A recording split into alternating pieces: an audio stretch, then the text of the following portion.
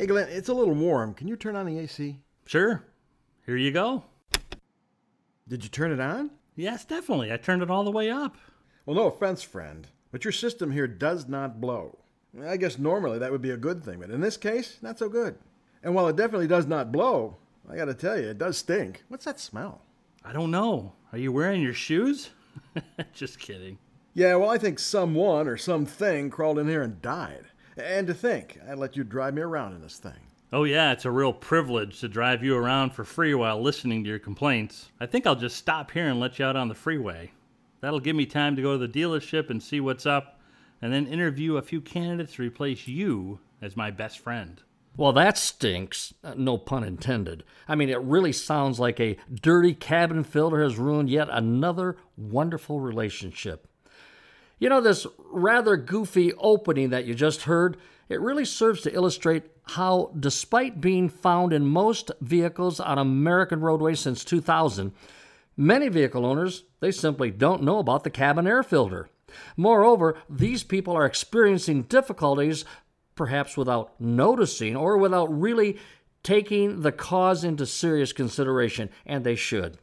So, here's a list of the kind of things your customer will experience and complain about when the cabin air filter is not functioning as it should. There may be passenger health-related issues, like a runny nose, a sneeze, a sore throat, things like that. A dirty cabin filter might reduce the airflow throughout the vehicle. I mean, the customer may complain about the strength of airflow through the HVAC vents and vehicle air temperature. Well, that could also be adversely affected. By the way, restricted HVAC airflow will, and over a period of time now, cause the blower motor to work harder and wear out sooner than normal. Remember that. Now, your customer may experience poor results clearing the windows of fog. Restricted airflow, again, will increase defrost and or defog times. Bad odors are certainly to follow. Chief among customer complaints is a dirty or musty smell. This will be especially strong when the HVAC system is initially engaged. Vehicle interiors, like dashboards or consoles, they will also be notably dusty when the cabin air filter itself is dirty.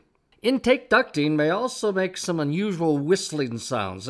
There's definitely a restriction when you get more noise than airflow from the HVAC system. So, it's important to let this little filter right there into your vehicle inspection process, and the dialogue that you have with your customer becomes equally as important. Now, in a podcast to follow in a couple of weeks, we're going to take a close look at an effective strategy to capture the cabin air filter sales early on in your interactions with every one of your customers. You will not want to miss that.